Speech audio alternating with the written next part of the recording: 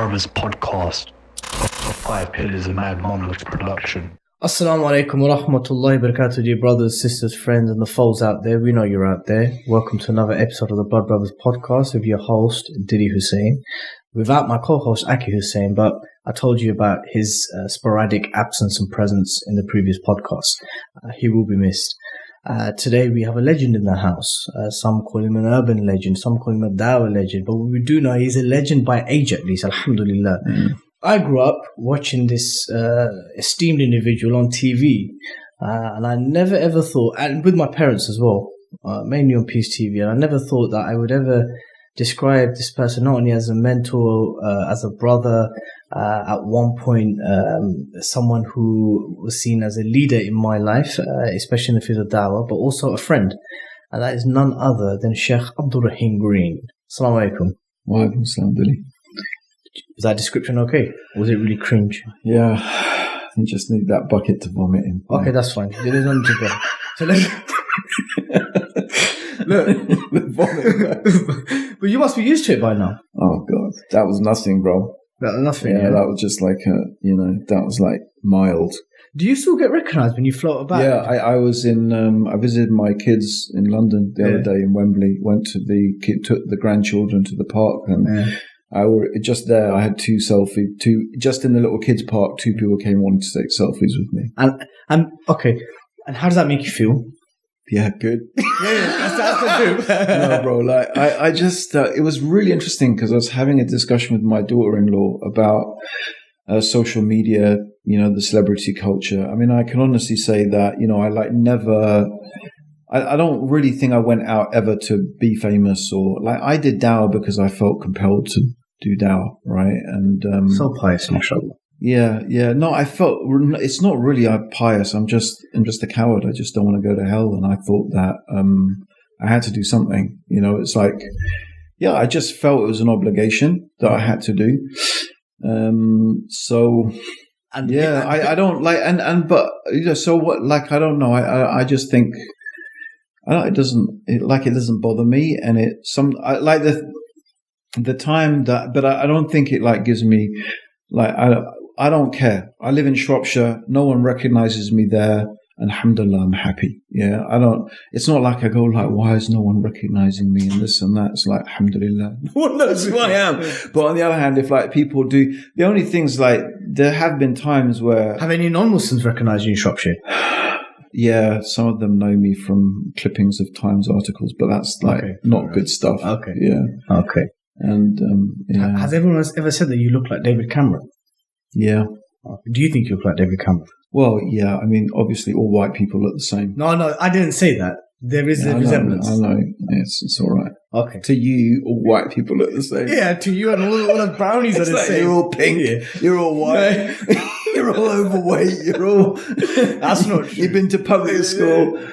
Look, let's look. I was going to do a warm up exercise, but you seem to have warmed up straight away, right? Well, you warmed me up. Okay, you warmed me up with the tea in the chat. And, there's another tea there for you as well. Yeah. So let me put a scenario to you. Yeah. Okay. Go on. You're on a boat. Yeah.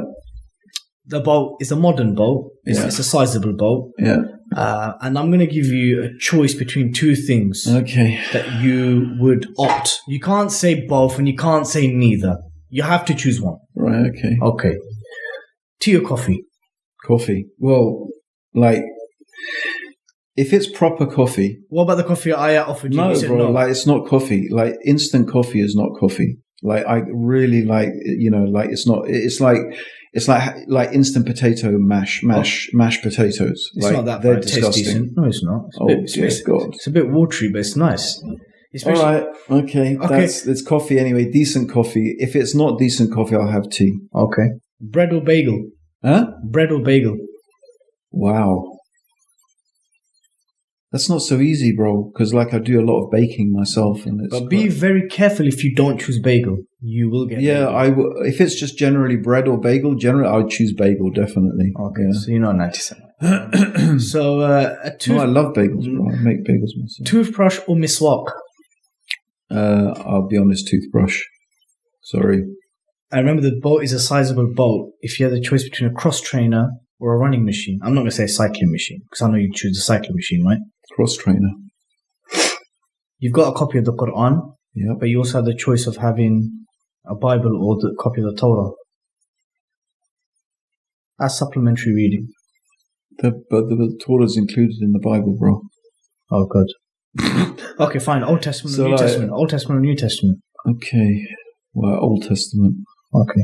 It's got all that harsh stuff in it. Not so much Yeah, love, mercy, it's and some compassion. serious. It's got both actually.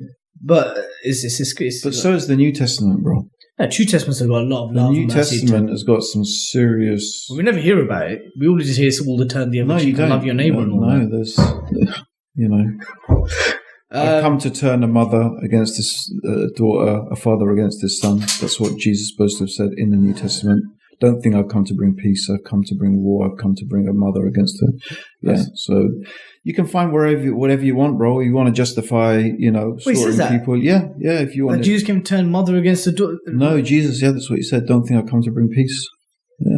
And that's one of the things that Quraysh accused the Prophet ﷺ of. That they're breaking up families, isn't it? There you go, bro. Boris or Trump on this boat ride with you? Well, Boris. Yeah. You had to. I pray get on. Boris, that's the horrible thing. Because we're both ex-public school boys, so we'd probably get on with each other. I'd find Trump really interesting, though. I'd like to really, maybe because he'd be different, I'd find it more stimulating being with Trump. So that's a difficult one. Choose one. You can't Yeah. Oof. How long is the boat ride? say. Let's say a week. A week. Yeah. Probably Trump. Okay. Like if I'd be free to talk to him and chat, and like we're the only two spoke English, yeah, probably. I find it more interesting, I guess. Okay. So you're on this. So I think I know where Boris is at more. Like I'd probably be able to get into his mind pretty quickly, whereas Trump would be more of an unknown quality. Okay. So that would be more interesting. So you're on this boat, you're on this ship, and you're kind of going towards the straits where, I don't know what it's called, where between Somalia and Yemen. Is it Aden? Aden? Yeah. The Strait of Aden. Yeah. Yeah. I'm not sure, but And your ship had to bear one flag. Union Jack or the England flag? The Union Jack. Why? Why not? Why not the England flag? I don't know. I don't think of myself as English. Okay. I think of myself because my grandmother was Scottish. That's probably actually in terms of my blood. Yeah, if you divide that's how my parents taught me. Like I'm half Polish because my mum was completely Polish, so I'm half Polish in terms of blood. That's how my dad would. So I'm actually only an eighth English. I'm quarter Scottish, so I'm actually more Scottish than I am English. Although I suppose from the Islamic perspective, if you take your bloodline from your father's side, I'm totally English because my paternal side is English, but my grandmother was Scottish. I think my great-great-grandmother was Italian. I don't like just a lot of whiteness in there. yeah, well, it's still It's a lot. it's still European, but we're quite mixed ethnically. Really? That's really We're all white. It's still white, I suppose. We're all white. We're all white. We're all goody. Okay, so after you flying kicked Trump off this boat, No, I wouldn't fly and kick him. Why? okay, because you're gonna have to make room for the next guest. I wouldn't do something like that. Anyway, okay. Okay. Feed him to the sharks. Okay, fine. I wouldn't do that. And then you need to replace him with either Erdogan or Imran Khan. Oof. Wow. Well, I mean, I couldn't talk to. Would I automatically know Turkish? Well, no, you'll have to do some broken English No, like it'd be this. Imran Khan. Imran Khan, yeah? But then again, anyway. But Imran Khan, because I could talk to him. You can tell him how much you dislike cricket. Before we start. Yeah, I probably would. And you can tell him how it's a colonial sport and how, he'd probably agree with me these days. Yeah. Okay. You're allowed access to one channel, and it's between Peace TV or Islam channel. Oh, Peace TV. Yeah. And Give me a choice. Give me something anyway. Yeah. And last but not least, Mind you, I haven't seen Islam channel for ages, so I don't know. It's anyway. Sorry, Brother Muhammad, there's nothing much has changed really. Okay. Yeah. And once you're done with Trump and once you're done with Imran Khan, you then have to finish your concluding days either with Hamza or Yusuf Chambers. Well, it'd be Yusuf. He's my homie, man. Yusuf is my long Cody, yeah. Dude, that guy, we go back so long, and we've spent so much time. So it's not even a thing. We're like proper brothers, man. Me and Yusuf. And Hamza? Yeah. And Hamza? Hamza, I love him. He's an awesome guy. Okay, fine. You I had to, love him. But it's like Yusuf. It's like me saying, or a bit like me saying, "Do you like to be with your brother?" Or I don't know. I don't know. Whatever. Okay, fine then. Me or Hamza? Hamza. Sorry, bro. That's like, I said before this, I was sitting there in the kitchen thinking, I'm going to trying to be really honest in this podcast. That's what I'm going to try and do. Why, have you been dishonest in other podcasts? No, but sometimes, bro, the propensity for a human being to deceive themselves is absolutely tremendous. It's shocking. I'm trying to work out how hurt I am. I'm trying to work out how hurt I am. But it's close. Well, no, don't even try that. It's close. It's not close. Right, I'm going to give you a me or Salim Chagtai. Bro, it's like me or Salim Chagtai. You. Yeah. So besides wearing funky suits and falling into swimming pools and like playing Robert De Niro in your videos, I enjoyed that, man. It was a fantastic. I really video. enjoyed that. That was a good piece of cinematography as well. Fantastic. I was really impressed. And the boxing one, I was so impressed with. Quality. It's reflective of, I guess, Ira's direction and their creative output and how they're quite realistic in a different level compared to others. But besides the funky videos, have you taken a back seat in Dawah? Yeah. Why? I think that I haven't taken a back seat in Dawah. I think just like it's more to do with I just concentrate more on the platform of social media. Okay. Right? So it's more like I do more stuff on my Instagram, Facebook, and it's just easier. Like why don't I go to Speaker's Corner anymore? Because I would stand there for 2.5, 3 hours, and literally I would be exhausted. And when I'm talking about exhausted, it would take me a day. My brain would still be in a state of, it's hard to describe how it was physiologically, but like, I'd be exhausted for the next day. I'd be totally shattered that I could hardly do anything. And it would take me 3 or 4 days to recover. And all for what? For talking to, maybe 100 people. And then people started inviting me to universities and lectures. And I thought that was just more productive, right? I was being able to talk to more people. That's back in the days, right? But you've always told us, and you've always told me that the best type of dawah, the best kind of prophetic dawah is people-to-people dawah. I agree, yeah. So how can Instagram and Snapchat and Facebook be a substitute for that? Yeah, it's not a substitute, but bro, it's not. But people to people dawah is standing up on a platform talking in front of people. Dawah stole then? Yeah, that's good. But I still, I mean, where I live, I still talk to people, and I talk to people who no one would talk to. Like they probably are like, we are the only Muslims in the town where I live, right? In fact, I wish a lot more Muslims would, go out, and because it breaks down barriers. So it's a different thing. Of course, I believe that face-to-face interaction, making friendships, talking to people, like that is the best way of doing things, 100%. It's interesting. But when it comes to lectures, like whether you're on a platform, or whether you're on a screen, how big a difference is it? I don't think there's that much difference. But it's interesting that you mentioned Speaker's Corner. Yeah. Was the first thing you actually mentioned when I spoke about that. Is there some kind of synonymous link between the two? It's just where I started. No, it's literally where I started, bro. It's more like, well, not started exactly. I suppose the first people where I started was with my mum and dad and my brother, my immediate family, right? And my friends. They're the first people I gave dawah to. But where I started getting up and speaking, like publicly speaking, was Speaker's Corner. That's all it was. Do you ever see yourself going back there? No. Not even for like a surprise VIP visit? I did once because the brothers were filming and they wanted me to go back. Okay. I went back once just after 9/11. Okay. I actually went back after 9/11, almost immediately after 9/11 I went back. And what did you get up to that one visit? Probably not something I actually want on camera. Okay, fair enough. But interestingly enough, even on British TV, I can't remember, I think it might have been, I can't remember everyone's names now. What's that guy who did not Newsline? Paxman? Not Paxman. You featured in this documentary. It was one of the first kind of documentaries about the future of Islam in Britain. Yeah. Are you talking about that, where you did a segment? Yeah, no.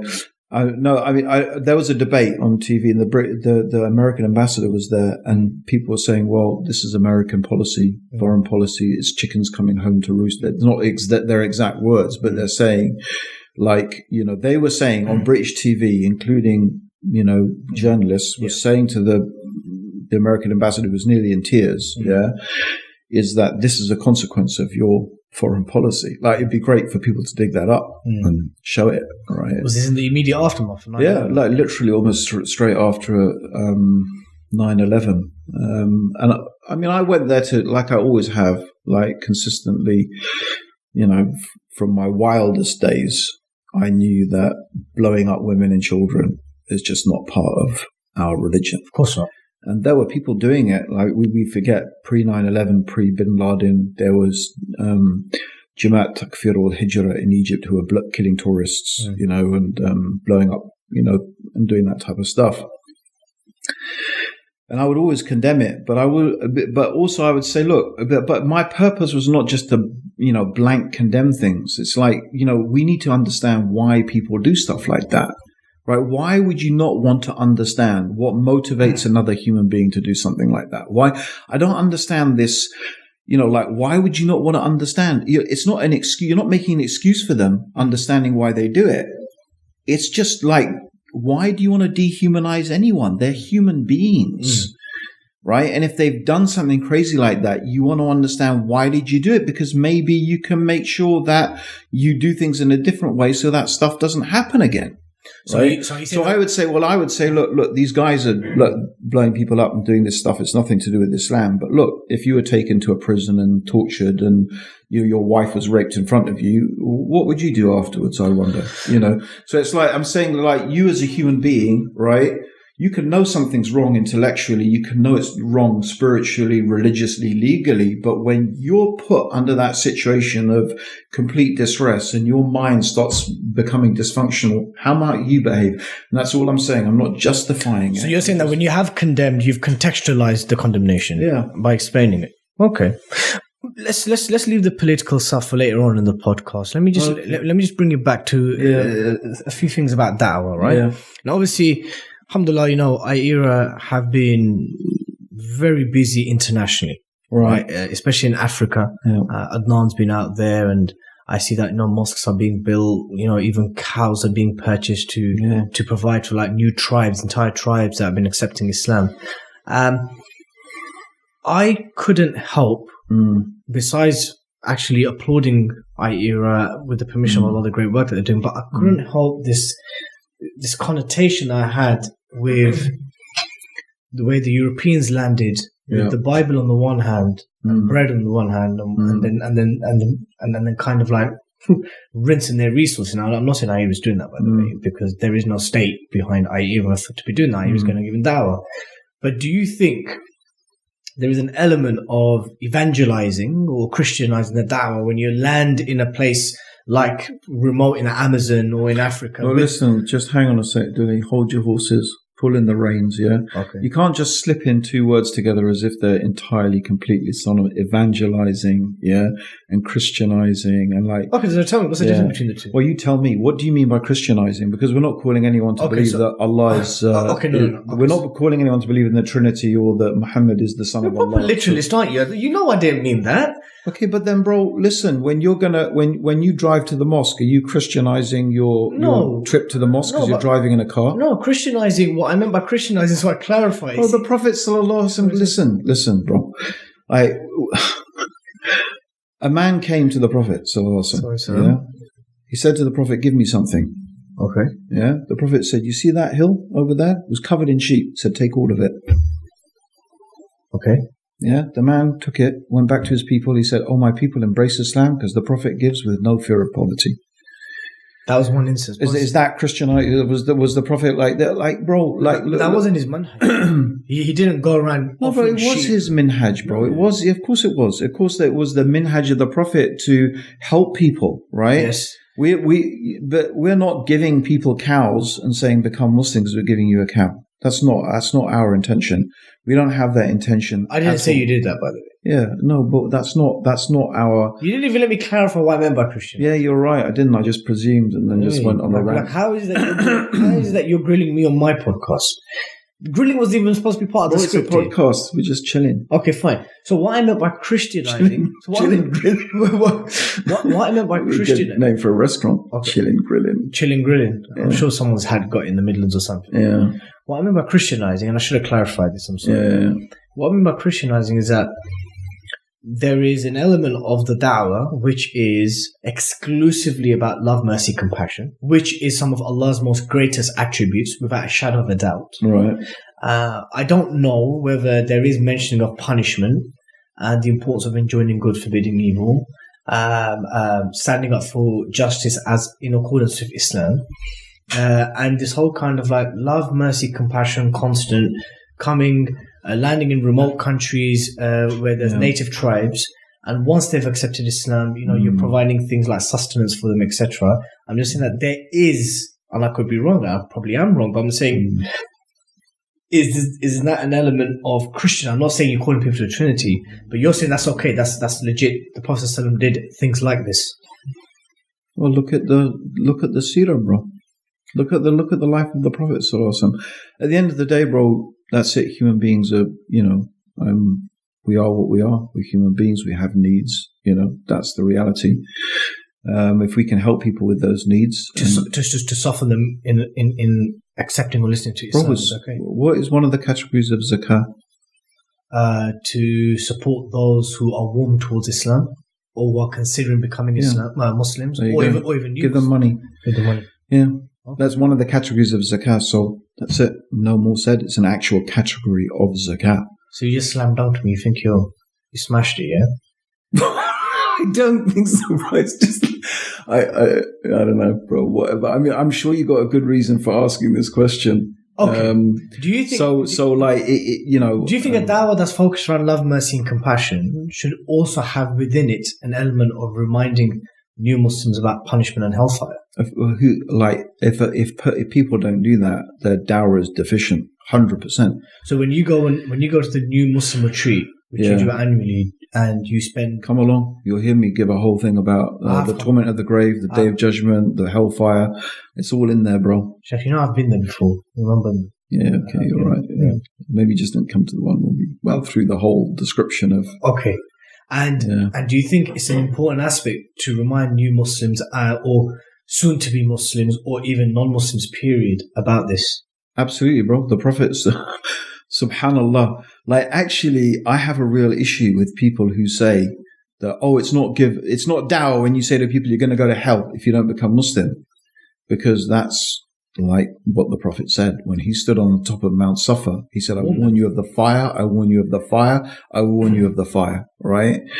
But people like psychologically, people tend to have most people tend to go one of two ways, right? They have an emphasis. Some people move towards pleasure and some people move away from pain. I'm a move away from pain guy, right? You don't like pleasure, no? What? Sorry? You don't like pleasure? No, I do. But my emphasis, my emphasis, right, is like I spent 10 years in a public school, bro. Believe me. Like...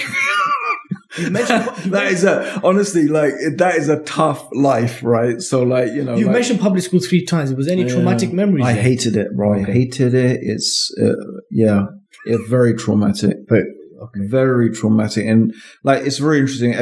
People should seriously read and research into how public school really mentally affects people in a bad way, and like how most of these leaders, especially in the Conservative Party, they've all been to public school. They're all flipping damaged, seriously damaged people, right? This whole thing, like David Cameron and Brexit, and it's all anyway. I don't want to go into that.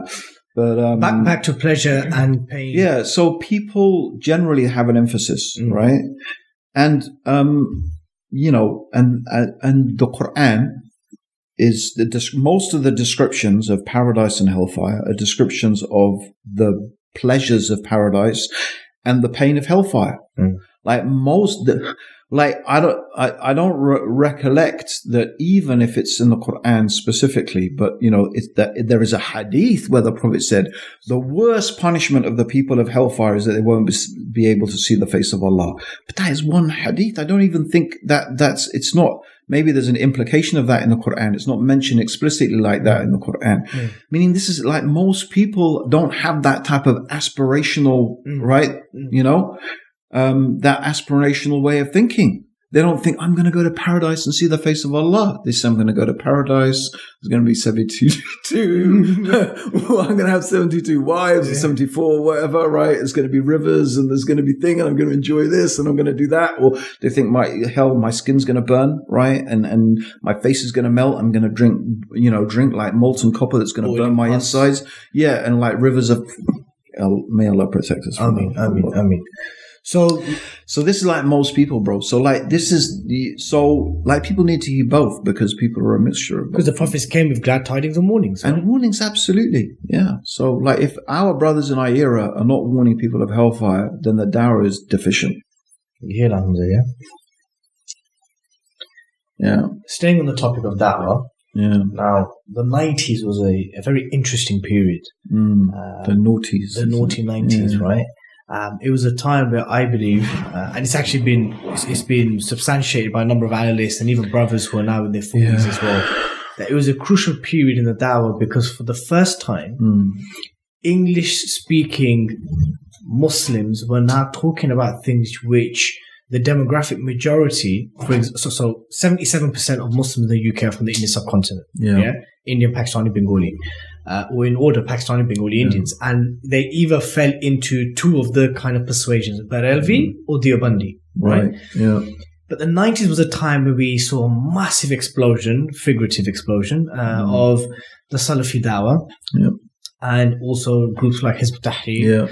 Those were the two most prominent groups in the 90s. And the Ikhwan. The Ikhwan, but they were kind of there from the 70s. Yeah, true. And they were kind of there, like even Falsis was a kind of brotherhood kind of outfit. Yeah. But yes, you can say that as a result of those two dawah. The Ikhwan was there but it also did sort of, like, I don't want to say explode, but it also was there. But because maybe the nature of the Ikhwan is a little bit more to get in with the long game, innit? They play the long game. Yeah. But we had groups like the YMO and IFE and others, right? Yeah. But specifically regarding yourself, right? Even if you didn't ever identify yourself as a Salafi. Yeah, I did. Yeah, of course I did. Okay, you did. Would you regard yourself as a Salafi now? It depends what you mean, but I wouldn't go around saying that, but I do. For the people who know what Salafi is, I'm happy to say I'm a Salafi, but maybe I should define it by a Salafi. If I say I'm a Salafi, that adherents of the first three generations. No, all I mean is that the best people, the best ones who understood our religion the best, were the Prophet Muhammad and his companions, and the ones who were closest to them. But Barelvis and Deobandis will say the same. Yeah, fine. The Shia might. Yeah, if they really believe it, that's fine. You can say whatever you like, right? But do you believe that, right? If you believe it, then that's great. You're a Salafi, right? Because that's ultimately what it's about. If you really believe that, then that's it. Then you'd be ready to reject what opposes that and follow the Prophet Muhammad and the early generations. But otherwise, if you're not ready to do that, it's just talk. So why was it okay to identify it quite confidently back then and not now? It's a bad word. It's been it's been tarnished. It's been tarnished by, it's been tarnished by people who like to call themselves Salafi. Yeah. But in reality, in their manners and many of their actions, they don't represent the Prophet, the companions, or the early generations at all. It's just become another cult. It's become another sect. So I don't blame anyone from disassociating themselves for it. And now on top of that, it's become an added dirty word from the point of view of the media, its association with ISIS and terrorism and so on and so forth. So for all of those reasons, do you think some of the I don't call myself a Salafi. Do you think some of the dawah? I think it's useful. Do you think some of the dawah in the 90s, be it Speaker's Corner or Jimas, or the way brothers who identified themselves as Salafis back in the 90s, do you think that type of dawah or certain approaches and language was prophetic itself? No. So it's not entirely. It was very harsh. Yeah. Like some people love everything to be harsh. Yeah. It was, The 90s was a harsh period, right? yeah, it was very, very hard. It was very harsh. It was very black and white. It was, you know, it was like people say, oh, the good old days. I said they were not good old days. I said, I look back and I just hope that the good that I did, the evil that came of what I did and said is outweighed maybe by the good that I did. Like if there was a balance of it, I'm going to feel that, alhamdulillah, I got away. So give me some examples of where you think maybe the Salafi dawah was not exactly conducive towards brotherhood and unity during the night. Give me some examples. Yeah, I don't know. I think the main problem for me, today is with that dawah and what remnants are there of it today, is that it really wasn't Salafi at all. It was basically Wahhabi, Saudi. You know, it was essentially a Saudi Arabian version of Islam. Okay. Right? With all its cultural baggage and everything interposed upon people living in the West. That was the thing that was absolutely crazy about it. So what do you think of MBS now with Nicki Minaj concerts and 50 Cent? Because that's like another spectrum. That's just from one extreme to the other. But bro, the crazy thing is, this is what, you know, I'm not justifying it. I'm not saying, I don't mean to say by this that it's justified, but was it inevitable? That's what people want. Yeah, because they want it, bro. MBS's biggest constituency of support is between the 18 to 24. Yeah, and they're happy, bro. Oh, they're loving happy. it. Yeah, they love it. His biggest support from the grassroots is the 18 to 24-year-olds. Yeah. So from whatever, I don't like to use the word rigid, but let's just call it rigid, austere version of Islam that Saudi Arabia now has. Now we've got hundreds of ulama in prison, maybe some of them who you knew during the 90s, right? And now we've got concerts and Halloween. But I want to say something, bro, you know, if you don't mind me interrupting you. No, of course. Is that this is also like, it's food for thought for every parent.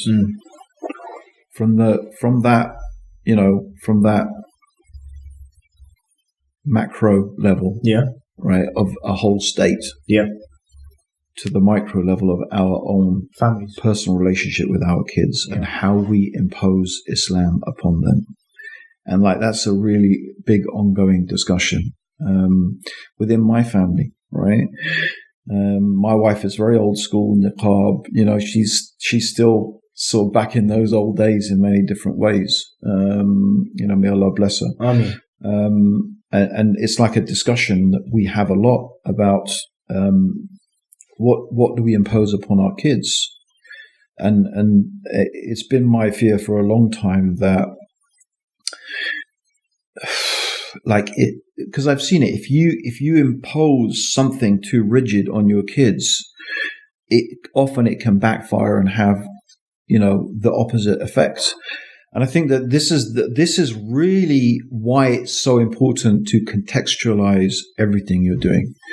You know, what may work in one place is not going to work in another place. Can I throw a counter at you then? Yeah, please do. So one of the very brief conversations I had with Hamza was he kind of alluded to a similar point. Yeah. And I said to him, look, bro, I get it. I get it that, you know, when we instill within our children, you know, the importance of worshiping Allah, why Allah is worthy of being worshipped alone, etc., all these kind of things, and not just do's and don'ts, right? Yeah. Which is, I'll be honest with you, most Asian families, it's a lot of do's and don'ts. You kind of outsource the religious learning to the masjid, 2 hours Arabic tajweed, done. But the strict imposition of the do's and don'ts, I would also counter that it is one of the elements which has preserved religion amongst many Asian Muslims, that they remember, pray, salah, Jummah, fasting. That if they didn't have those strict impositions of do's and don'ts, then it could have gone totally pear-shaped. Maybe you're right. There's almost no way of knowing, because without do's and don'ts, without strict do's and don'ts, there's no basis, surely. Yeah, but yes and no. Okay. Yeah, yes and no. Have you imposed prayer on your children? Yeah, you have to a certain extent, yeah. Would you say that's one of the only few things? I mean, I have, listen, don't get me wrong. we have rules in our house. Like any house, we have rules. Some of those rules are just our rules. Most of them are Islamic rules. And, if one of my children doesn't want to follow those rules, they're not going to stay in the house. It's that simple. It's like otherwise it's just chaos. So we have rules. We have do's and don'ts. If you want to live in my house, you pray 5 times a day. Do you ever break the rules? Not myself. Yeah. Why would I make a rule that I don't keep myself?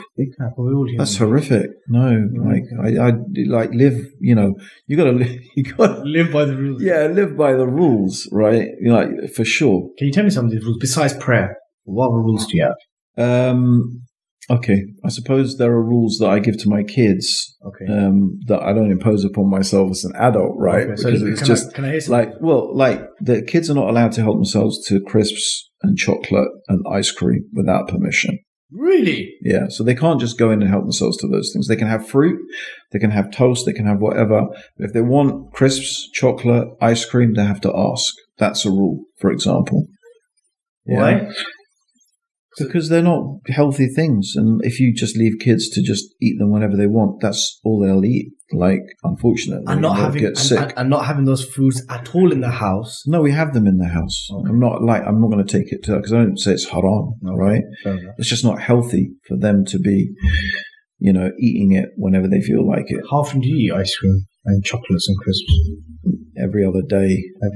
I'm not, crisps are not a big thing for me. Chocolate I love, but I cut down a lot on it, and I tend to have 85% cocoa, so dark chocolate. Yeah. Maybe I have, a row a day or 2, maybe. Okay.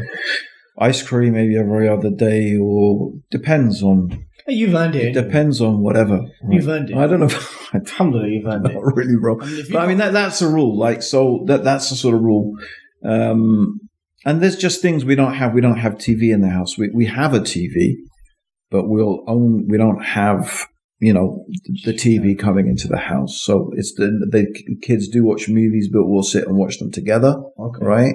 If there's issue, means if there's anything that I need to talk to them about that comes up, I'm not a big one. Obviously they're not going to watch X-rated stuff for a lot, but if stuff comes up, it's for me, I use it as a platform for discussion, right? It's like some magic and shirk, and that's my time to say, okay, you need to understand this is like that, and this is this, and whatever. And things like the internet, the kids can't just go on the computer and go on the internet and just play computer games. We'd actually basically almost don't have computer games. If they want to go on the computer, they have to get permission, or the iPad, they have to get permission. No one gets a phone until they're probably 16. The earliest they've all got their phones is 16, 17. You're only a Saudi Arabia happening there, isn't it? No, it's not at all, bro. Because it's not. Because it's it's not like that. Pre-MBS Saudi going on in Bro, Shropshire. It's, to be honest, you look at what's his name? The guy, the whole Apple guy. What's his? I forgot the Apple guy's name. What's the Apple guy's name? Steve Jobs.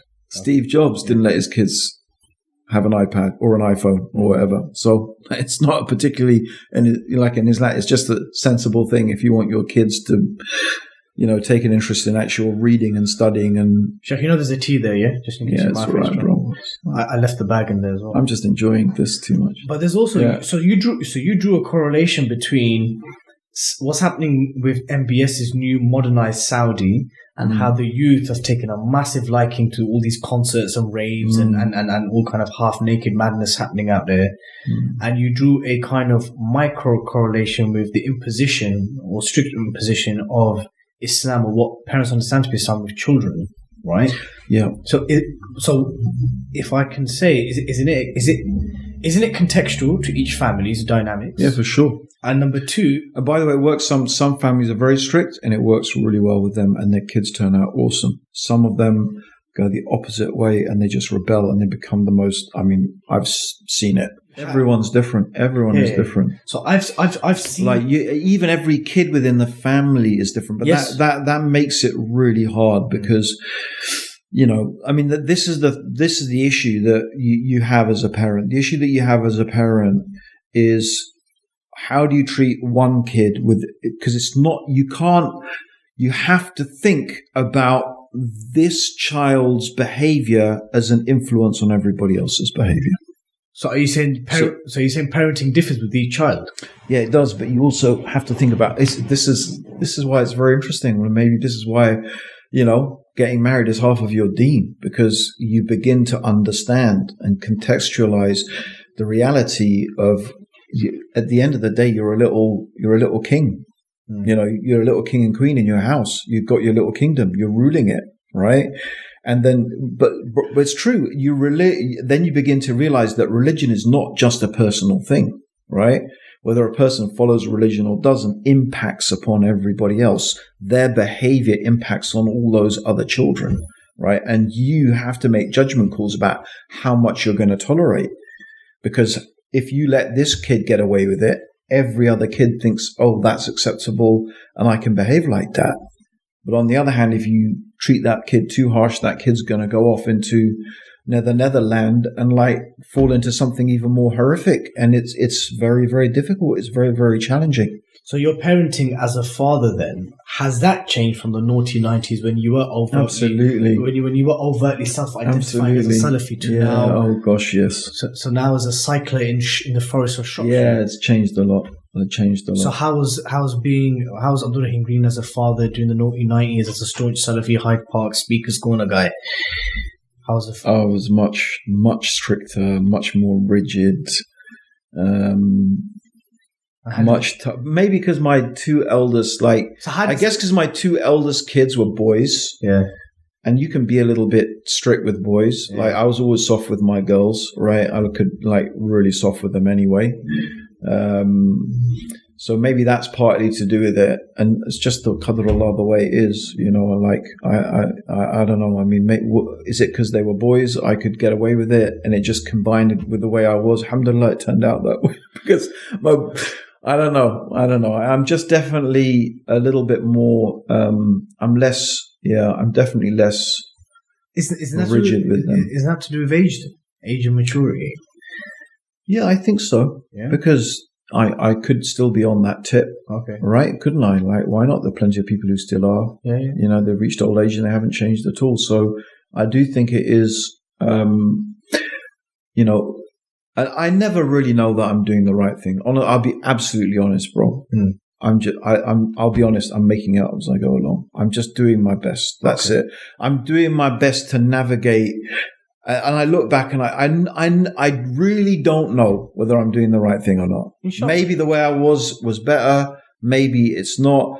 I don't know. All I can do is try and be sincere and try and think, I'm just trying to bring the best outcome that I can with the knowledge that I've got and the understanding that I've got. I'll be honest with you. I prefer that Abdul Rahim Green who said democracy was a satanic system of kufr. I prefer that. I don't think did I say that? Those are the exact words that I used. I think you should quote me precisely. Okay, maybe it was harsher than that. By the way, look. Okay, no, so it wasn't.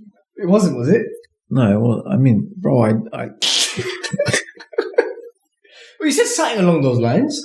Bro, democracy, if you mean by, this is what I've always said, if you mean by democracy, the rule of people and that people can decide what is halal and haram, then that's usurping the right of Allah. Yeah. And Allah is the sovereign. We believe as Muslims, He is the one who determines lawful and unlawful. No one has the right to usurp that, bro. Yeah, mate, that was the old kind of, mate. Right, no, nothing's changed. No, never changed about that, bro. This is that's like abandoning your iman or something, bro. Were you less usuli and less nuanced back in the 90s? I don't even know. What does that mean, less usuli, bro? Less usuli means perhaps you were less tolerant of differences of opinion of the other four schools. And that, I'll be honest, bro, that is literally growing in knowledge. Yeah, to come across... to keep reading and studying, and then you start finding out that things you thought were, that's it, it's haram. Well, actually, there's 2 or 3 opinions. And how about when you actually flip and you change your opinion and you that thing that you used to think haram, right now you realize it's haram and halal and vice versa. And then you start to realize you get very, very, to criticize anybody. And especially someone with knowledge, there's things I really regret. attitudes and even things I said about some scholars who didn't agree with our, Salafi position in those days. Would you ever, if given the opportunity, would you ever reconcile, maybe apologize and rebuild brotherhood with some of the people that you called out as Mubtadi and Ahlul Bid'ah and all this kind of madness? Yeah, for sure. I think I have anyway. You have, yeah? Yeah, I'm sure. That's wicked. That's really nice. Yeah. So, tell me some nice things from the 90s. You seem to dislike the 90s a lot. Tell me something nice from the 90s. I don't know. I didn't dislike it. I just think that... Did you ever speak at JIMAS, the JIMAS conferences? Of course, bro. I was flipping... Did you like JIMAS? Bro, I was like high up in the whole hierarchy of JIMAS, bro. I was like... So did you enjoy the JIMAS retreats? Usually in Leicester, I think. It was in Leicester, I think. Yeah, right? I did. Did you like? They were really inspirational, motivational, and it was not so much about the speeches. It was more about the atmosphere and all the Muslims being together, and that was just fantastic. Okay, so that's a good thing. From it was period. It was good. Not everything was bad, bro. We were very into knowledge. We were very into studying.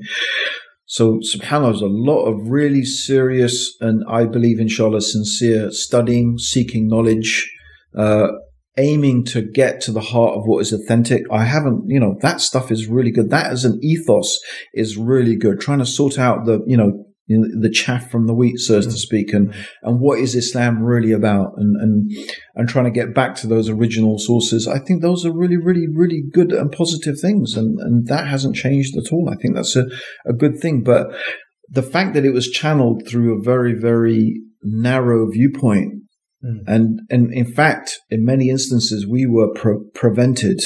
I don't want to start naming names and getting into specifics, but we were prevented from looking beyond that. We were actually told, no, not this, not that, don't look there, don't look there. So as the whole system broke down a bit, one looked further and researched further and read further and then realized that, things were not quite so black and white. Do you think one of the outcomes of many of the respected elders from the Salafi Dawah of the 90s and even from the other groups and movements that were active back in that period, that our reality as Muslims living in the UK has necessitated that we actually start working together, whereas 10 years ago you wouldn't be seen dead sitting at the same table. Absolutely. It's one, I think it's a great thing. It's really good. I'm so happy it's like that. I mean, people like Abdul Wahid, I've always got on with him, even though, even back in the days, maybe we didn't meet too much. When I first started practicing, I was quite in with Hizb ut-Tahrir, and I was literally that close to, getting on board full time. Yeah. But there were a few things that, put me off big time. So, it was bro, I could get into this. It was bro, people were so messed up, bro. I'll give you an example. I'll give you an example of how messed up people were, right? They're brothers, Salafi brothers, so-called Salafi. I got to say Salafi brothers, people who are attaching themselves to the Salafi minhaj, saying there's no khilafah in Islam. And the only reason they say that is because Hizb ut-Tahrir were talking about khilafah, and Hizb ut-Tahrir were the object of a lot of our aqidah, not anger, aqidah battles, because they didn't have iman in, the torment of the grave, but they made tasdeeq of it. Yeah. And all these little things, whether you have tasdeeq or iman and this and that. And so this was the object of all of our battles and our arguments. And just because brothers saw this, they thought, oh yeah, khilafah is not part of Islam. It's okay, I was saying, what are you talking about, bro? Even Abu Muntas is what are you going on about? But that, that's to show how messed up the whole thing was, right? And it was just it's just like a cult, just people following. And that was the crazy thing. And I remember standing up in in a private meeting in a JIMAS conference and basically, it wasn't actually, it was in one of the Shura meetings and saying, we say we don't have taqleed, but there's taqleed. We're all making this taqleed. We say we don't have bay'ah, but we have it. It's just hidden. Yeah. All the things we criticize other people for, we're just doing it, but just in a way that we're just refusing to acknowledge that that's what's going on. Messed up, bro. Messed up stuff. So most of the kind of dawah battlefields, yeah, as you'd like to, as you can describe it in the 90s, was it just with HT? Or was there other groups as well? Obviously, they were quite prominent in university campuses and colleges and stuff like that. No, I think HT, Ikhwan, definitely. There was a big beef with Ikhwan and HT, the Shia, obviously. Of course. That was obviously a major Sufis. Okay, standard. Yeah, the Sufis. So there wasn't really anyone that was kind of... And then the whole blind following of a madhab thing, that was a big thing. So that sort of drags it, almost everybody. It's amazing that people tolerated us at all. So 15 years on, I know that you have warm brotherly relationships with senior guys from a lot of these backgrounds now. Yeah. This is a beautiful thing, right? Well, we're brothers, bro. إِنَّمَا الْمُؤْمِنُونَ إِخْوَةٌ. But that didn't apply back in the 90s, really. But it didn't. And that's what's dangerous, bro. Like, that's the dangerous thing, is that you could look at, because you have this label of mubtadi', right?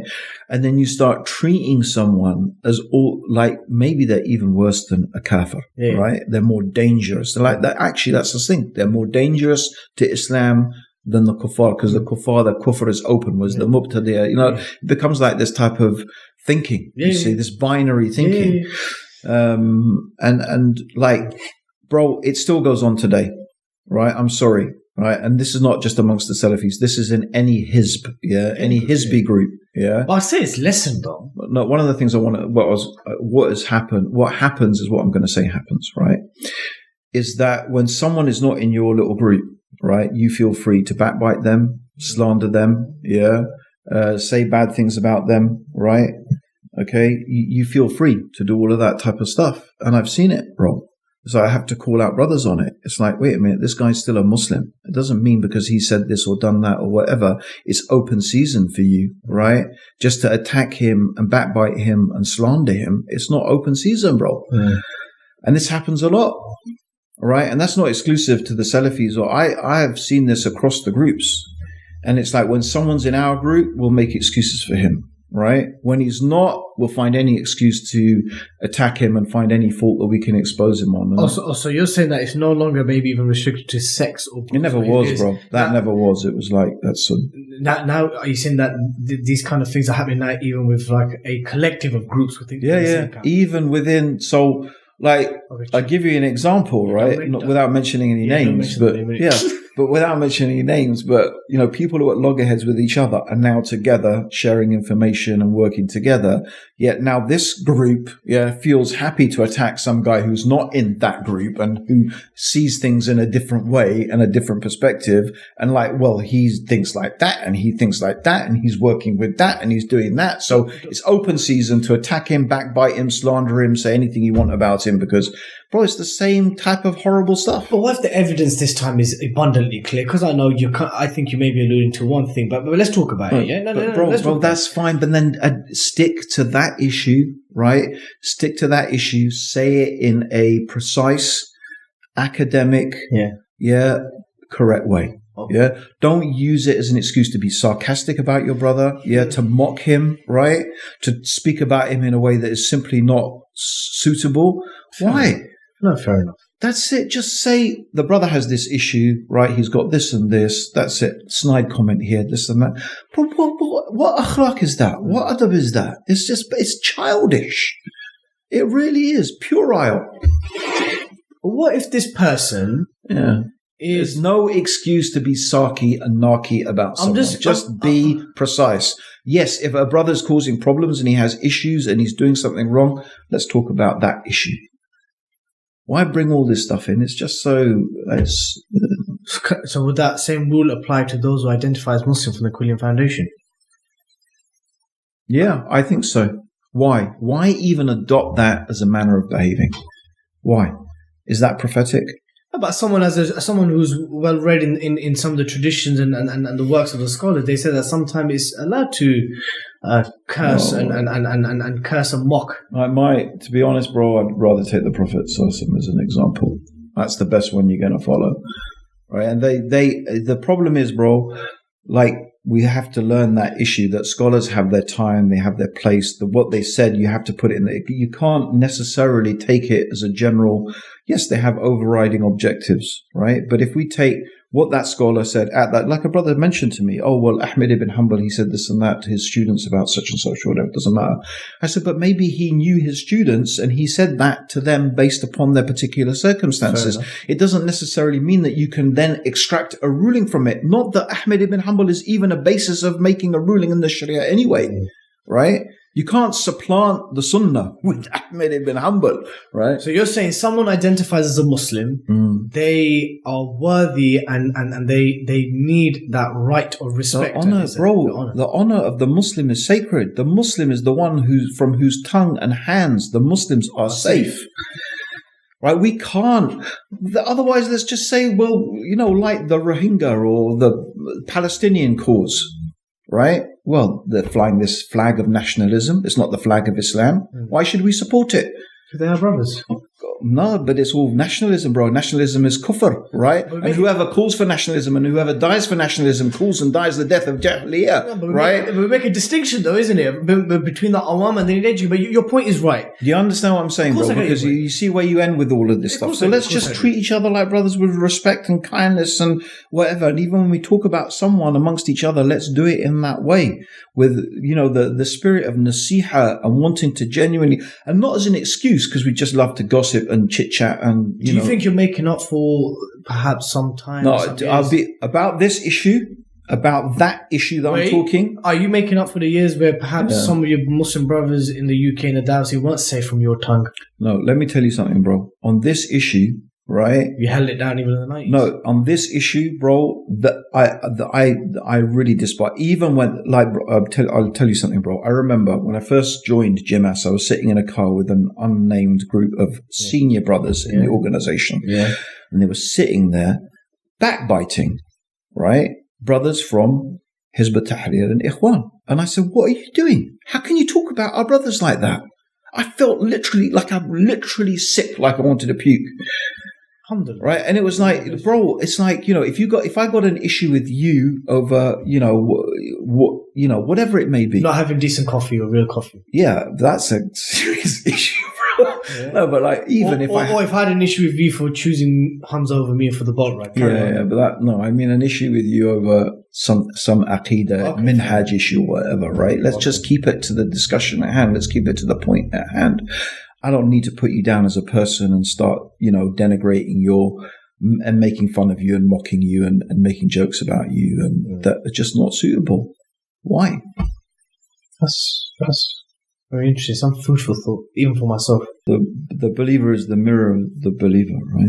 Of course. Before I move on to the next topic, there's something I need to get out of my head. Were you ever part of the Muslim Party of England? Or the Islamic Party of Britain. Yeah, I was a founding member. I was the youth spokesman. Being a proper youth in those days, proper, bruv.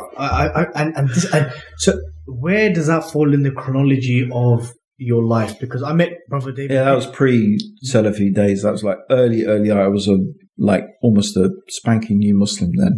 Yeah, just born. Do you remember David Pidcock? Yes, I do. Dawud Musa Pidcock, yeah. Yeah, you told me about that. I didn't even know. Yeah. So how did Sahib Mustaqim Blair. Well, Sahib was a good friend of mine. He sort of mentored me for a bit. And he was doing amazing work. Like, people probably just don't even know. But, like, I don't even know if Muslims would have Muslim schools. The work that guy did to fight for Muslims to have their own state-supported, funded schools was astronomical, bro. He was like battling that away back in the days before the internet and this and that. This was a northern-based party, right? Am I correct? No, it wasn't. It was like from all over. Where was the main head office? Where was the main nucleus? In Birmingham. Okay. Yeah. And what made you join the Islamic Party of Britain? Well, as I was saying, Sahib Mustaqim Blair he ran this organization called Muslim Educational Services, and he was basically campaigning for Muslims to have state-funded schools like Jews and Christians did. Okay. So I was working with him, and that's it. I was working with him, and then he gave that up because he basically pretty much achieved what he wanted. And then with Dawood and people he knew, they decided to form the Islamic Party of Great Britain. So I was sort of by default, What was the party's ideal objective? To make Britain into an Islamic Just state? to get, I mean, I don't know. To be honest, it wasn't because Dawood, I mean, though I had so many issues with it from the beginning, right? Like first of all, I was extremely ambivalent about getting into politics, right?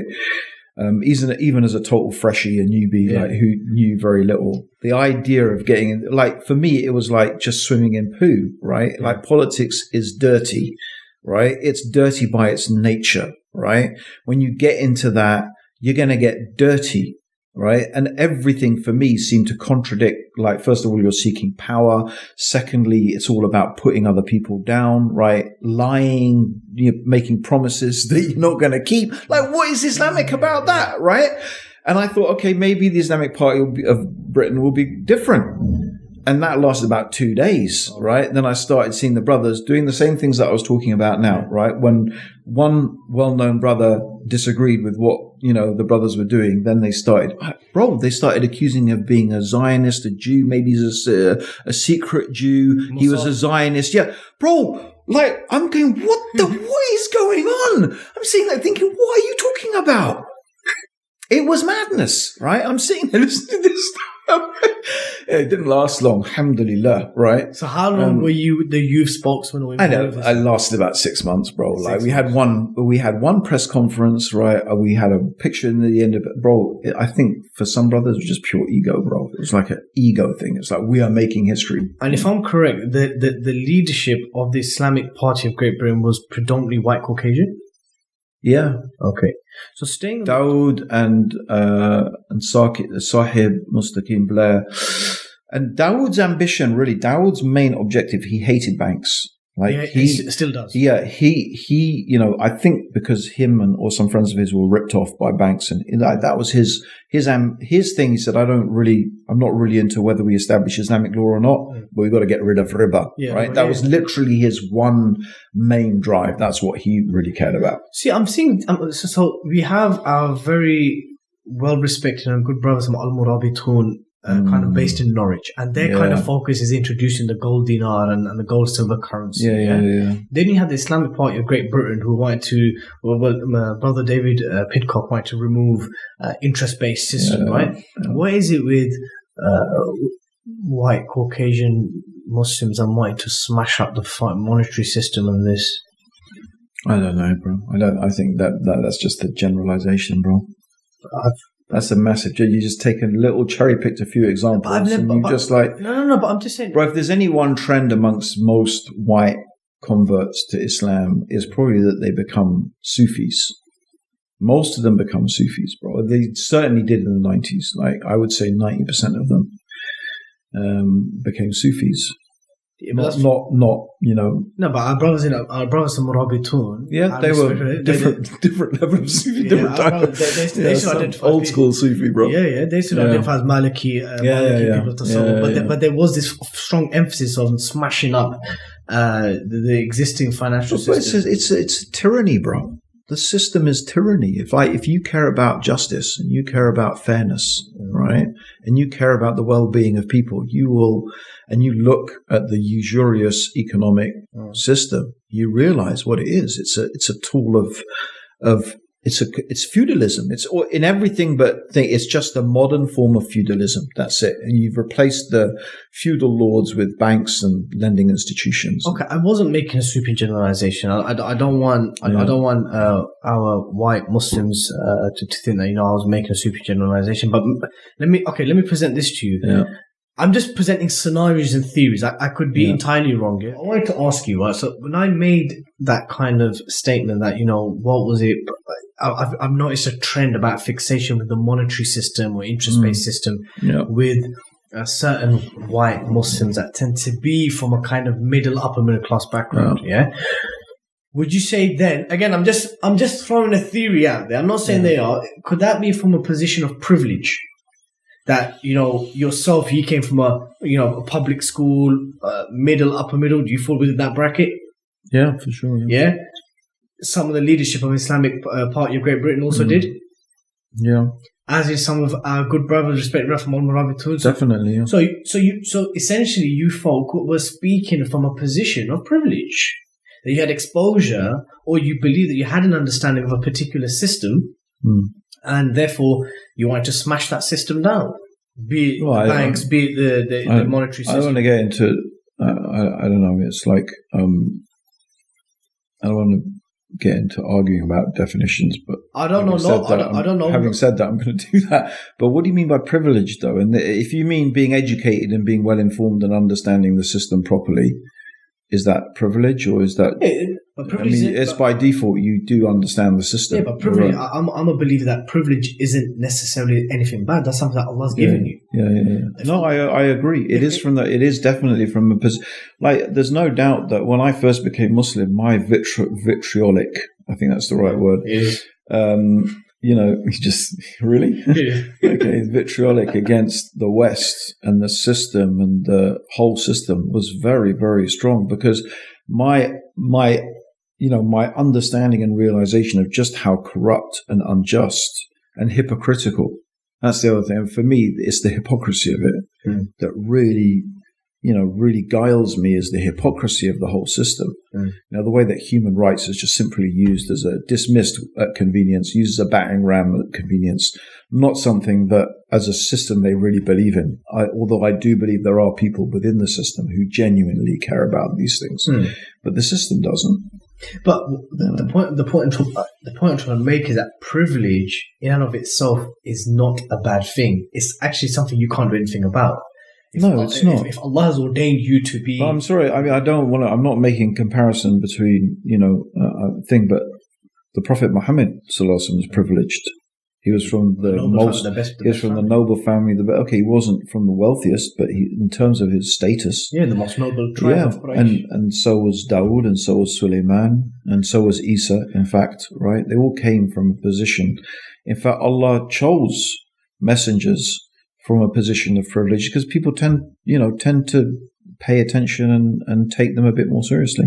So do you think... I'm not saying definitively. Okay, so, when you became Muslim and you became more prominent in the public scene, in the Dawah scene, do you think that you were taken to more warmly by, let's say, Arabs and Asians because you were white, and that there was a fixation with white converts? Don't even try to tell me that's not true, because I know people in the Gulf love white converts, especially white female converts. I'm not really, I don't know, female is a different thing, but I'm not, honestly, I'm saying it sincerely that it's true and not true both at the same time. Okay, so tell me the truth about it. There are people who, you're right, there are people who... There's a fixation. There are some people who are fixated by it, and there are others who are not.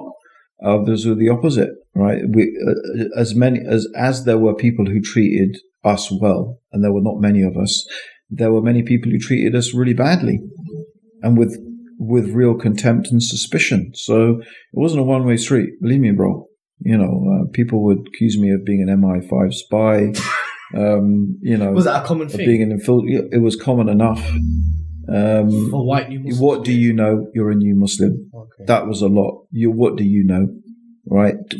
This is from the mouth of someone who doesn't even pray and somehow thinks that they're ordained to paradise via their father's prayers, maybe, or something like that. Like, the ignorance of it was incredible. So you challenge people about, what do you know? Who are you to talk? You're just a new Muslim. Like, you get a lot of that type of stuff, right? And there were people who were, and you can understand it. You can understand, because the West has a position of economic, social, political dominance that can't be denied, right? So, and the Islamic world is virtually at the bottom of the heap, bar I don't know, I don't know, maybe you saying it, I'm not going to say it. Anyway, bar some really, even some, you could say some primitive tribes, but even they will put them above Islam, because they would say, well, at least they're in with nature and stuff. So the Muslims are literally. So it's not really surprising, historically, it's not surprising that when someone comes from this dominant social, political, class or country, and especially if they come from the upper echelons of that society. And they'd have to join a faith group, which in this country is dominated by what's perceived as so you might be a bit amazed by it. I would still be, to be honest. If I'm trying to think of an example, but when a sportsman or a movie star, you still get wow, wow, you left Hollywood to become a Muslim, you left all that singing. You're not surprised in the sense that Islam is so beautiful when you find it, alhamdulillah, but still you realize it's a lot of, because you have to realize that when you become Muslim, you're giving up that privilege. And that's why I said yes, there are Arabs who respect you, but there is just as many who treat you with complete contempt. Like, you became Muslim. Like, it's almost like, you what? You silly, like, why would you do something like that? Almost like that. Like, oh yeah, you're with those, you're with us now. So they just treat you with just like, with the same abuse they treat every other Muslim, so there's that as well. So it's not all privilege and glory and being treated like honestly, a celebrity. definitely not. No? Definitely not. Okay, so I have also seen, because I have no statistics, no data to back because I'll give you an example, right? I mean, I don't know. Is it because white? Not necessarily. You look at someone I think like Siraj Wahhaj, you look at Bilal Phillips, those people are revered, they are honoured just as much. I would say they are, yeah. but it's an inferiority. An inferiority complex, which I feel that many Muslims who are specifically Asians and Arabs, no, I agree. That there's this fixation. But it's not the Yvonne Ridley, Lauren Booth, Abdul Rahim Green, Yusuf Chambers, Sinead O'Connor, Sonny B. Williams. It's just a just a lot of around you guys. You know what I mean? Yeah. It exists, though, right? Yeah. That's it. That's a lot. Yeah, it's definitely there. Yeah. Where do you think... It's not surprising. Okay. And I think it's an inferiority complex. Yeah. I think is that for the best part of 200 to 300 years, the Muslim majority world, the Islamic world, has been dominated by people that look like you. Maybe without the beards. Actually, the colonialists used to have beards as well, no mustaches. And they are master in it. They are master. We were their T-boys. And therefore it's been so ingrained within our psyche, as you rightly said, that there is a dominance of white European Westerners that you can't help but just be wowed by whenever someone accepts Islam. Yeah. Yeah. Absolutely. On point. But what comes with that at times, I feel, is that there then in turn is a feeling that from some white prominent converts, or new Muslims, or people who accepted Islam, is that some of the culture, some of the way Islam is practiced by, let's say, Arabs and Asians, is backward, is regressive, it's cultural.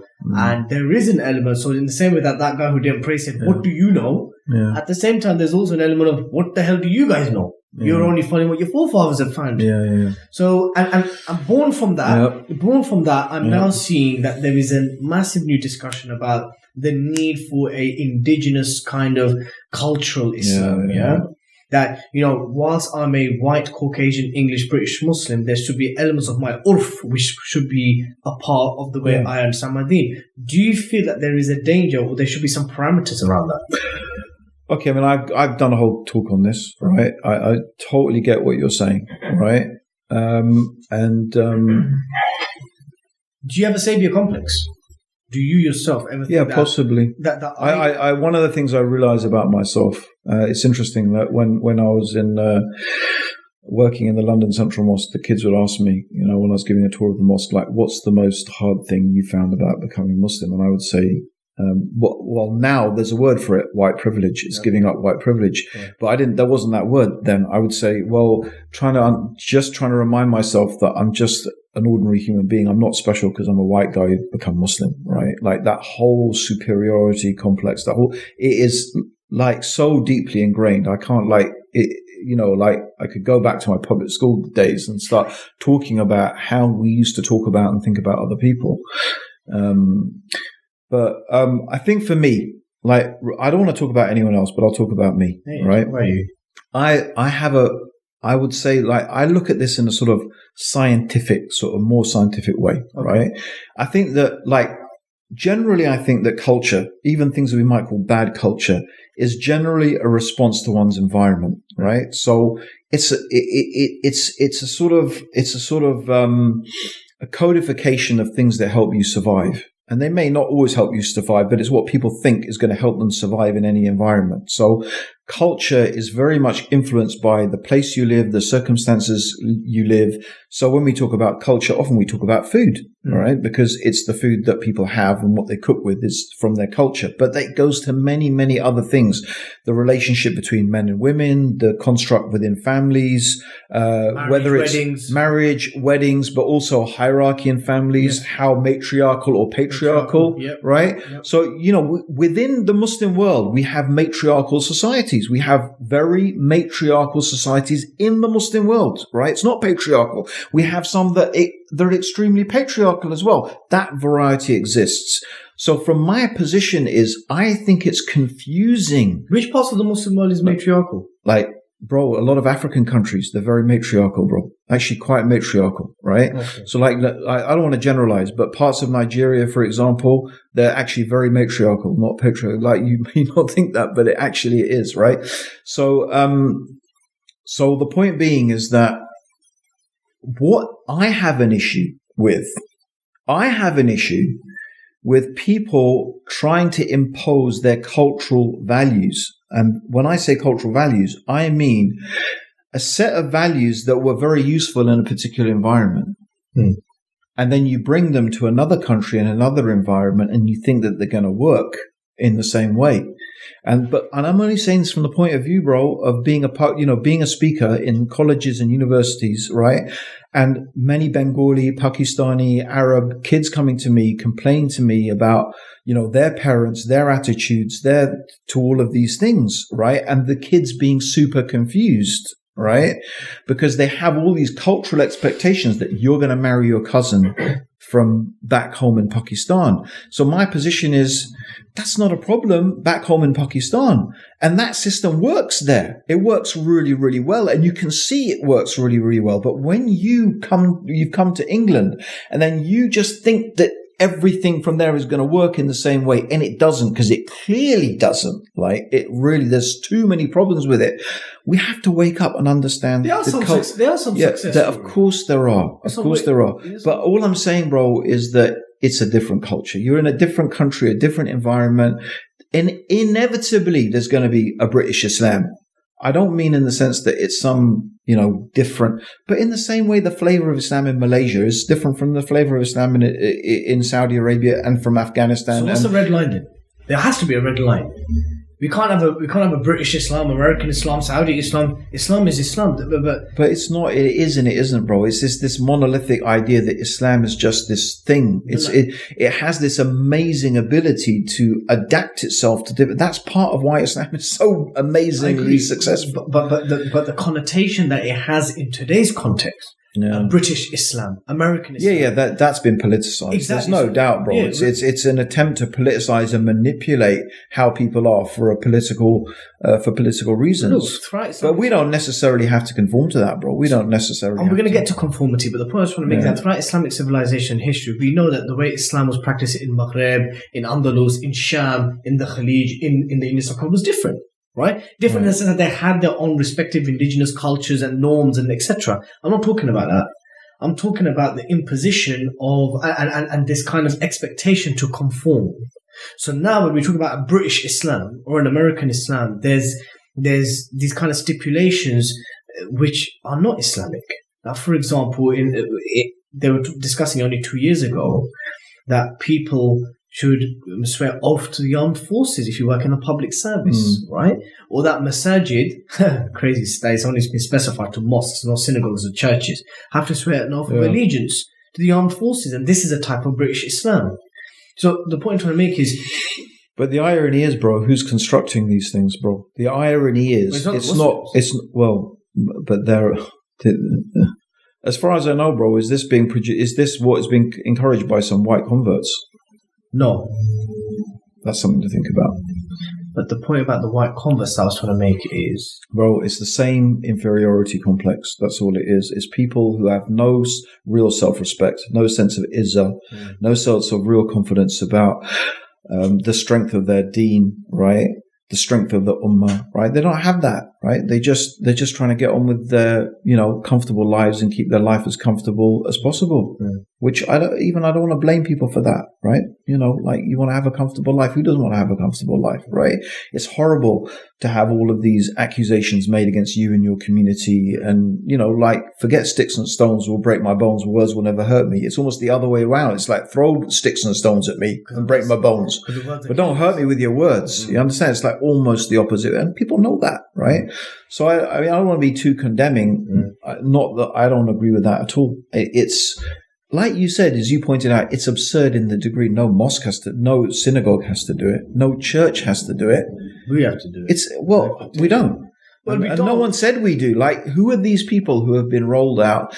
Bro, it comes from the same inferiority complex. It comes from the same lack of confidence in oneself, right? But it's also rolled out by the same Muslims that you say that deserve us to speak about them respectfully. It's coming out from those Muslims that we slay. But no, I didn't say that, bro. I just said, let's be academic about it. Let's talk about the issue at hand. We don't need to mock them, because even these people are doing these things. Let's say, right, however misguided they are, they're doing it for a genuine sense of caring about their community, wanting people to live a life of ease, and like people came from very, very tough, tough on a level you and me can't imagine. I'll say that to Sarah Khan when I see her £83,000 paycheck.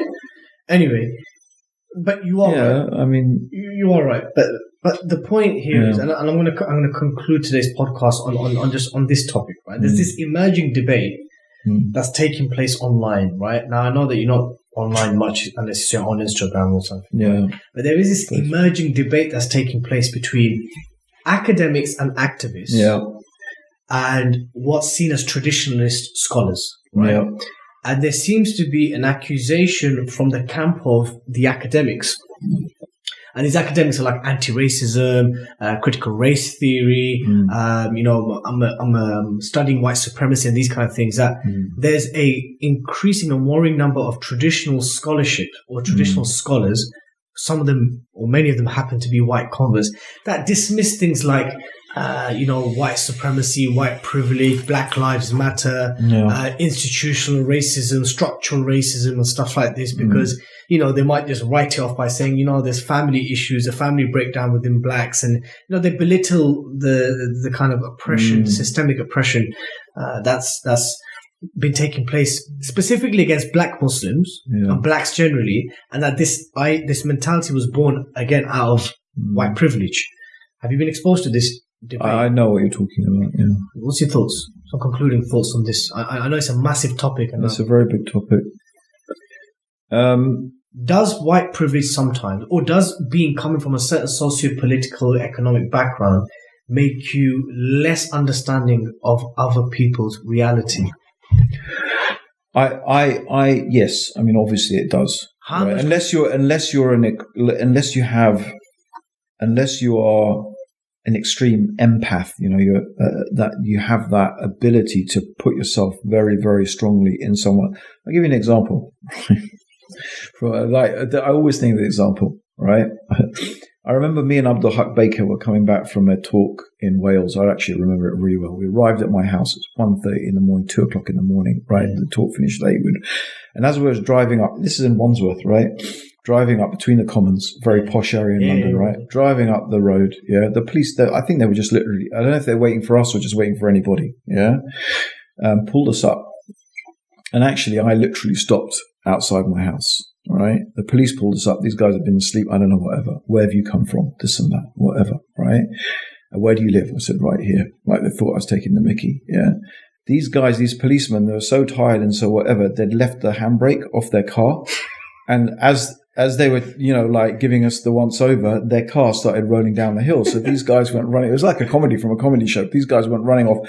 And I joined them to help them, right? And Abdul Haq stood there with his arms folded, looking at them like they were literally like cockroaches, like looking down at them, like whatever, right? This, like, I just remember his stance, like looking down. Like, there's a reason for his stance, right? Yeah, looking at them like that. So after the whole thing had finished, I said, bro, like, why didn't you help? And he said, and then he basically told me what it was like to be a black kid, right, in Brixton, and how they were treated by the police. And it was like, for me, I always looked at the police as these are the guys who are they're the boys in blue, like literally the boys in blue, right? Our boys in blue. Like if I got worried and I saw a biker gang, I'd look, where's the policeman? Like he's the guy who's going to help me. I've never, like even when I've been arrested, like I haven't been arrested many times, but like once a while, I still like, have no, like, yeah, these guys are doing their job. Yeah, exactly. Even when I get stopped in the airport and whatever, it's like, yeah, you guys are doing your job and this and that. And like my experience is totally different, right? And my attitude is totally different. I don't come from the point of view of feeling like I'm oppressed by the police, right? So I think honestly that when people like these guys, these scholars you're talking about, and they say that, they come from the point of view of having no real idea what it's like to be in that position. It's like you can't. Like when Musa came down this is like, subhanallah, right? He's not the same as bro. Yes, bro. Can you imagine? And Allah is telling you, your people are doing this and that. And he's carrying when he sees it, he drops it, right? So you can hear it. Like these guys can hear all they like about Black Lives Matter, this and that, and what, unless you literally in some way, shape or form experience that, you're not really going to know. And then when you're advising people, you're going to come from the perspective of, your perspective of, you got to be empowered, don't, because I guess from that almost privileged position, and I know that, like, I know I have backup in the sense that, like in my life, like I could sort of be poor. Because at the end of the day, I could go and live with my mum if I wanted to, and she has a nice house, and I'm never really afraid at the back of my head that I'm never, ever going to have anything, right? And I could live in a squat because I know that, I can still go and stay with my mum, like it's not really. So I think from the point of view of that whole mentality, you're trying to say to your brothers, oh, like, why are you taking this? Like, because it comes across as being condescending. No. It comes across as being like a very negative approach to things. I've been oppressed. It's a victim, what they call the victim mentality, right? It's the thing they use. I've been oppressed. I've been this. I'm a victim. I'm a that.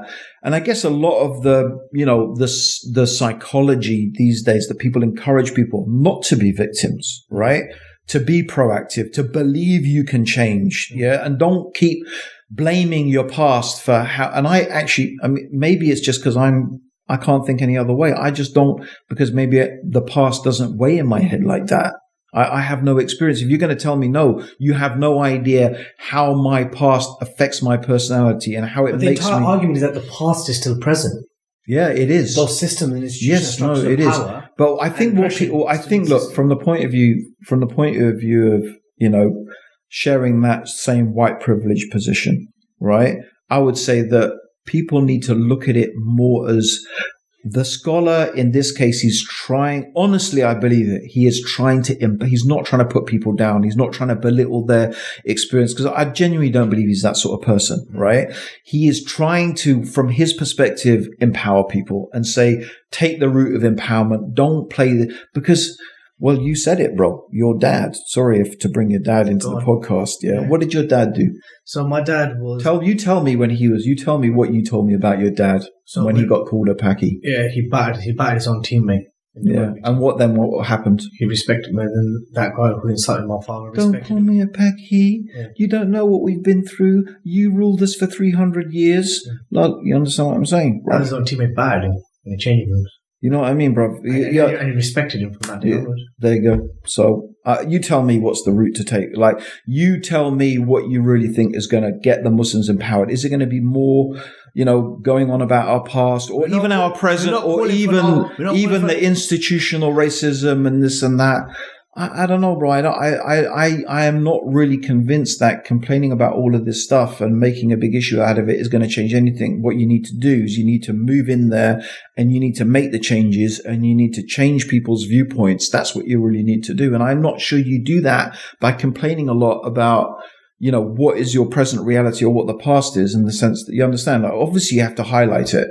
Anyway, bro, I'm not going to academic on these things. I'm just talking from the point of view of, I'm thinking how that brother must be thinking. Yeah. And he may be completely wrong. And he just may be not able to empathize. I had no idea. Like, till Abdul Haq told me, it was like, oh my God, right? It never even crossed my mind, So it's not, don't think it's like, the guy is it's just, that's what I'm talking about. We need to have a little bit more respect for each other, even for each other's weaknesses, right? Respect my weaknesses and my deficiencies. Like, it doesn't mean because I say a whole load of stuff that I'm vicious and that I don't care about you and that I don't care about what you're going through. Yeah, I do, but maybe I just giving, my advice from what I think could be useful from my perspective, and I could be completely wrong. Maybe the way to go is to highlight these things, and I don't really know how we change society, but to tell you what, bro, when push comes to shove, the only way we're going to change these things is by inviting people to Islam, because the rest of it is just chat and talk. One very last question before we close the podcast. Yeah. I remember one of the mottos of Aira was, I don't know if it still is the motto, it was the citing of that hadith, that every household, Islam will enter every household, even through a hair. There's another narration. Yeah, even if it's made of hair. Even if it's made of hair. Yeah, mud or hair. Do you think... a tent is made of hair. So as someone, and you've cited examples from the seerah throughout this podcast, do you think that reality can happen? I do. The fulfillment of that hadith, that prophecy can happen in the absence of an Islamic civilization or state or entity, or because if you compare that's a good question. Because if you compare the dawah in Mecca, the 13 years in Mecca was, and the numbers there and the numbers after Medina. Yeah, I think the thing is, bro, what you do is from our perspective as Aira, it's like a vision that you forget about Aira, just your understanding of that hadith. Forget about Aira. Any dawah organization, not even Aira, the fulfillment of that hadith, can it happen in the absence of an entity? Can it happen? It's possible. Will it happen? Is it really likely? Maybe you're right, possibly not. But again, the point is that nothing operates in a vacuum. The Prophet ﷺ sent Mus'ab ibn Umair, right, to Medina. And from what I remember, by the time he left, there was not a household in Medina except that someone had accepted Islam. That laid the groundwork, right, for what was to come afterwards for the Prophet ﷺ. Was that after or before It was before. The Nusra? Yeah, no, that was before the Prophet made Hijrah.